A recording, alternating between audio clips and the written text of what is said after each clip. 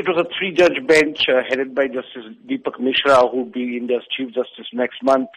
They said they would not interfere with the verdicts given by earlier courts in this particular case, and then they confirmed the death sentence handed down to them by Delhi High Court in 2014. The three judges described it as a rarest of rare crime, the manner this 23-year-old physiotherapy girl was gang raped and then murdered, and then they handed down the death sentence. Now, what was unprecedented and never seen before was that the courtroom burst into applause.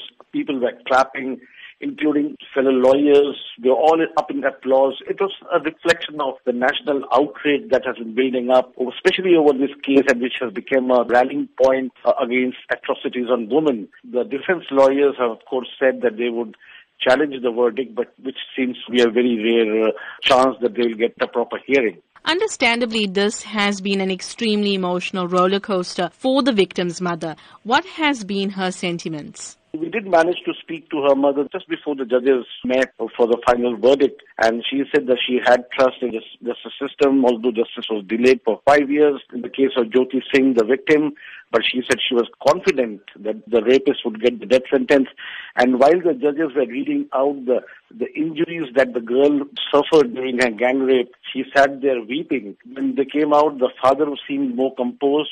He actually spoke to the media, said that he is now satisfied with the verdict. 6 men were arrested for committing this crime, but only 4 have been convicted. What has happened to the other 2 men? The driver of the bus in which she was abducted along with her boyfriend, he committed suicide in prison in 2013. And the 4th man, who was actually a juvenile, and he was sent to a reformation home for 3 years and was released in December 2015. Now, I spoke to Maneka Gandhi, the Women Welfare Minister. She says that she is now going to campaign for laws to bring punishment for juveniles under adult laws, because they cannot be allowed to get away free like it has happened in this case. Now, the sheer brutality of the case shocked the world, with several protests being held across India, particularly in Delhi. So has the situation improved after these mass protests? No, I'm afraid not. I mean, despite the celebrations that we saw today, which included metro train drivers hooting their horns, cars, motorists honking, and people giving out or sending out all sorts of messages. And since 2012, the government did strengthen several anti-rape laws, formed special courts, but nothing much has changed on the ground. Last year, Indian police stations registered 327,000 complaints by women.